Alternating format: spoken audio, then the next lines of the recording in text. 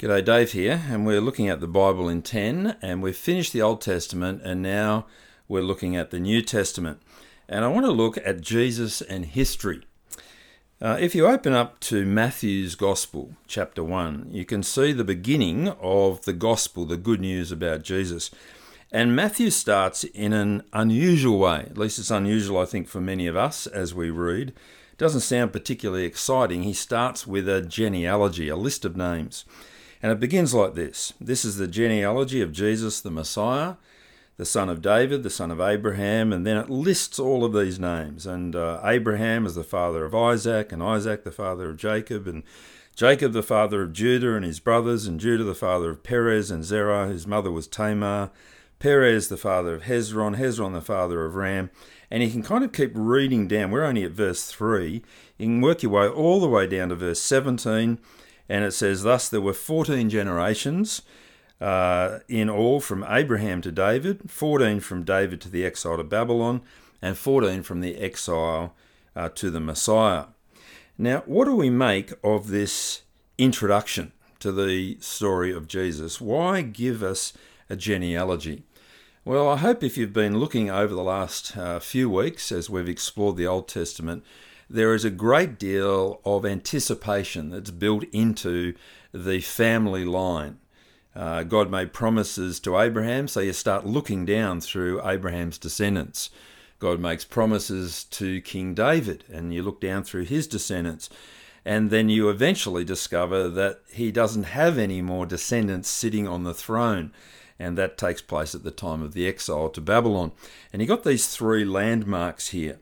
And these three landmarks, son of Abraham, son of David, and the exile to Babylon, that gives us a framework for understanding the Old Testament. And if you want a picture of what this genealogy kind of feels like, or a picture of how to see the flow of history in the Old Testament, it's a pretty good place to look here in verse 17. 14 generations from Abraham to David, 14 from David to the exile to Babylon, and 14 from the exile to the Messiah.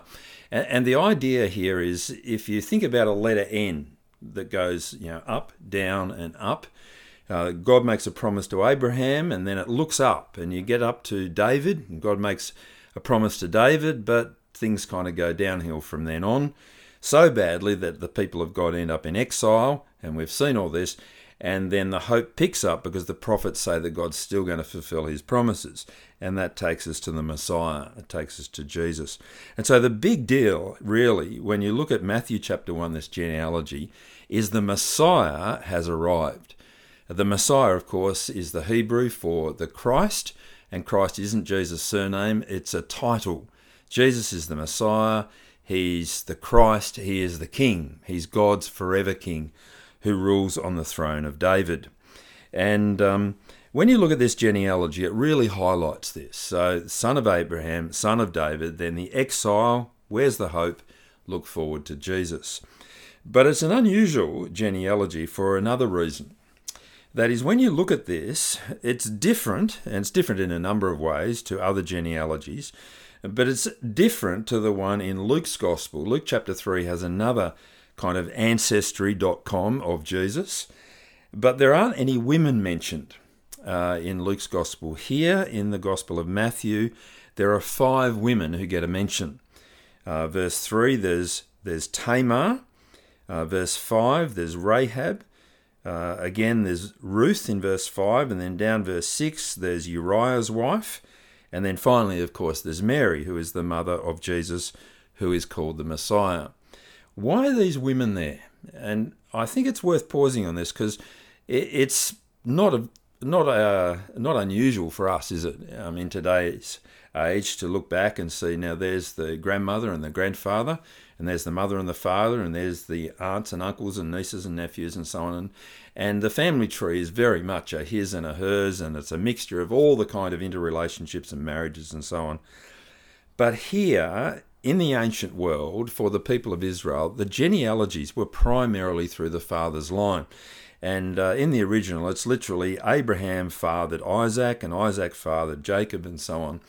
But a number of times, the women are mentioned. Now, when you start to explore the particular women that are mentioned, I think we get some clues to what Matthew is kind of hinting at right from the start, because these are unusual women, particularly unusual women to put in a pedigree kind of family line of Jesus. Why? Because when you look at them, they stand out. Tamar, well, she's a Canaanite. Rahab, she's from the city of Jericho. Ruth, she was a Moabite. Bathsheba, well, her name doesn't actually even get mentioned. She's called Uriah the Hittite's wife, or Uriah's wife, but Uriah is a Hittite. So Canaanites, Moabites, the one from Jericho, and Hittites.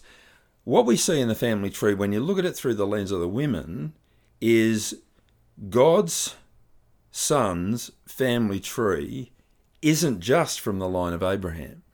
It includes people from all nations.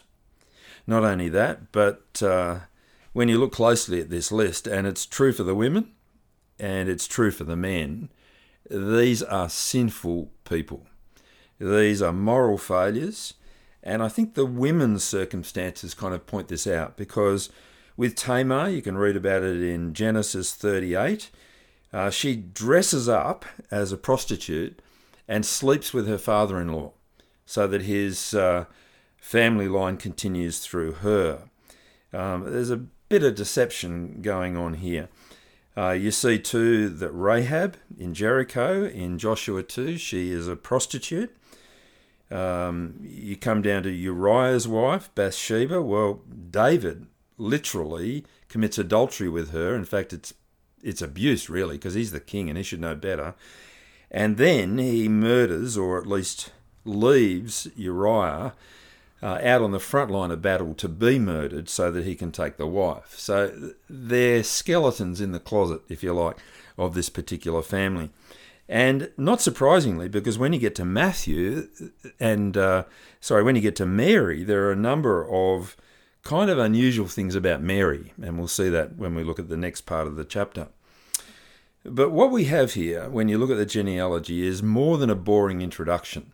Don't be tempted just to skip over the names. Go, oh, well, there was Jesus the Messiah, son of David, son of Abraham, and there were lots and lots of fathers and a couple of mothers, and then you get down to Mary. Don't do that, because this is God's word and God's given it to us for a reason. And one of the things that we see here is that God is keeping his promises, and he's not a racist God, he's not a sexist God, he's not a kind of a morally elitist God who only chooses the good people. Now, you see God choosing men and women from all places. And of course, when you get to the end of the gospel, you see how the blessings to Abraham are going to go to all of the nations. And there's hints of that here, and there will be throughout the gospel. But let's take a closer look then at this one, Jesus, the Messiah, or the Christ. Picking it up at verse 18, this is how the birth of Jesus the Messiah came about. His mother Mary was pledged to be married to Joseph, but before they came together, she was found to be pregnant through the Holy Spirit. So, first thing you discover here is that Mary is not actually married yet. She's engaged, but she's pregnant. Well, there's something that's a bit troublesome. As you read on, because Joseph, her husband, it calls her husband, but literally they're just betrothed and they've not consummated the marriage. Because Joseph, her husband, was faithful to the law and yet did not want to expose her to public disgrace, he had in mind to divorce her quietly. Why? Because he knows that he's not the father. They haven't slept together yet. So that seems very dodgy for Mary, doesn't it? You read on, after this, an angel of the Lord appeared to Joseph in a dream and said, Joseph, son of David, do not be afraid to take Mary home as your wife, because what is conceived in her is from the Holy Spirit. So Mary is not yet married, has not yet slept with a man, is pregnant, and the conception is by the Holy Spirit. This is why it's important that we recognise that it's the Virgin Mary who gives birth to Jesus. Now, she didn't stay a virgin. She had a normal relationship with her husband Joseph. But at this point, Joseph, it's very clear, He's not the father. He's the husband of Mary, Mary the mother of Jesus, who is called the Messiah. And as you read on, Joseph is given instructions, Mary is given instructions that when they go home, she will give birth to a son, and you are to give him the name Jesus, because he will save his people from their sins. Now, names are important. We grow attached to our names, don't we? We don't like it when people mispronounce them or misspell them.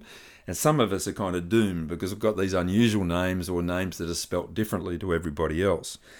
But names are sometimes given because of their meaning. Our kids, the names that we have given to them, for each of them are names of good friends of ours. And I know that those who are teachers can find it very hard to find names for their kids because they've had so many kind of naughty kids in their classes. They don't want a naughty kid, so they don't want to give it that name. But as you look here at the name that's given to Jesus, he's given the name Jesus, which is the kind of, it's a form of the word Joshua, which literally means the Lord saves. Now, Jesus is not the only person who's ever been called Jesus. In fact, it's a very, very common Spanish name, Jesus, and you get it in many, many different countries. People whose name is Jesus or a form of that word, whether it's Joshua or Jesus or some other form. It's a common name. But the distinctive here about this naming of Jesus is that he will be the one who will save. It's more than a name that he's given here. This is who he is and this is what he's come to do. This at birth is his life's purpose and meaning. The Lord saves. He's come to save. But it's not just that he's come as an announcement that the Lord will save. He is the Lord who will save. And you see that in what follows. All this took place to fulfill what the Lord had said through the prophet. The virgin will conceive and give birth to a son, and they will call him Emmanuel. Emmanuel, which means God with us. See, the extraordinary thing here is that Jesus is born of the Virgin Mary, that he is conceived by the Holy Spirit, but he is God who takes on flesh. He is the Word who becomes a living human being. And so the fetus that's growing inside Mary, the little baby who's learning to talk and walk, the child who grows up, that is the Creator becoming part of the creation. And why? To save. The Lord is with us. God is with us. He's come amongst us. The incarnation of God becoming a human being, taking on flesh, is so that he might bring salvation. Why does he need to bring salvation? Well, because of sin. And we've seen a history of sin right through the Old Testament. It causes the failure of God's people again and again and again. Every single person in the genealogy is riddled with sin, and they need a saviour. And the last person in the genealogy, Jesus, who is called the Messiah, he is the Lord who saves. And he has come to be God with us in order to save people. Friends, this is extraordinary news. And it's important that we take hold of this, because this is a news that is just as important for people to hear today as it was when it was first told. We still need a saviour. We need to be rescued from our sin. We need to see that there is a genuine hope that's to be found in the promises of God. See, politicians aren't going to save this world. Doctors aren't going to save this world. The money markets aren't going to save this world. Scientific discoveries won't save this world, because the problem of sin is at the heart and needs to be dealt with. And Jesus comes to save people from their sins. And we'll see how he does that as we look on next week. Let me make a number of points about this. The first point that I'd want to make here is that God remains committed to his world. This genealogy is a litany of people who've turned their backs on God. And some of the best of them, David does it, Solomon, wise with all the wisdom of God, his heart is led astray to other gods. And sadly, as you read through this list, you find person after person after person, generation after generation, who turn away from God, and they need a saviour. And God has not given up. God in his wonderful purposes, in his oversight of history. Remember, his story is working out his promises, and they find fulfillment in Jesus, who is the Saviour. And that's where we've arrived as we open the New Testament. The second thing that I'd point out here is that what we're dealing with is genuinely history. You can go back and you can look at these men and some of these women in the circumstance, in the history that's written. And we've been working our way through the Old Testament, and what we're dealing with belongs firmly in the non-fiction section, not in the fiction. Now, in having said this, I picked up this little Bible pamphlet, The Biggest Story by Kevin DeYoung, and I want to read to you how this story begins. Now, bear in mind, this is kind of like a little overview of the Bible from Genesis right through until Jesus, and focusing on Jesus and how Jesus is the answer. But this is how it starts. And I read this because I think it's a little concerning. Listen to this. Once upon a time, there was a man and a woman in the garden paradise where they were terrifically happy. Once upon a time. So that triggers something, doesn't it? When I hear once upon a time, I'm thinking, here's a legend. Here's a story. Here's just a children's story. This is Enid Blyton. This is Agatha Christie. This is Dorothy Sayers. This is J.K. Rowling. This is somebody who's able to write wonderful stories, but this isn't just a story.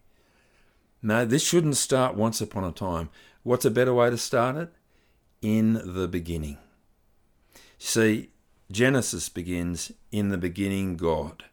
And God created all of this world that we live in, and he created man and woman to enjoy his garden paradise. It should start in the beginning. It should start with God, and then the creation of people, and then we can see what went wrong, and then we can see how God fixed it. But it's not a once upon a time type story. Friends, this is genuinely history. And given that this is Father's Day, I want to encourage those who are fathers to teach your children the truth about God, to work through the Bible with your kids, to help them to understand. Or if your kids have grown up, then maybe with your grandkids, or help out in a kids club or a Sunday school and teach people this history about Jesus. Maybe if you get to travel overseas, you could go to what we call the Holy Land. You could go to Israel, you could go to Jordan and Turkey and other places that are actual, real, historical, geographical, and they're in the Bible. We're not dealing with fiction here. We're dealing with non-fiction, with truth, with fact, with reality. And God has brought about his purposes. And we live in a world now that's very, very suspicious. It doesn't believe in truth. And it's very difficult for people to untangle the ideas of Marvel and DC superheroes with Jesus. And we're not quite sure what we're dealing with. And we need to help our kids to understand that this is history, this is God's story, and this is the events that took place over hundreds and hundreds of years, that Jesus came to earth, that he was born, that he lived, that he died, that he rose, that he ascended again to heaven, and we'll see more of that in the weeks to come. Thank you.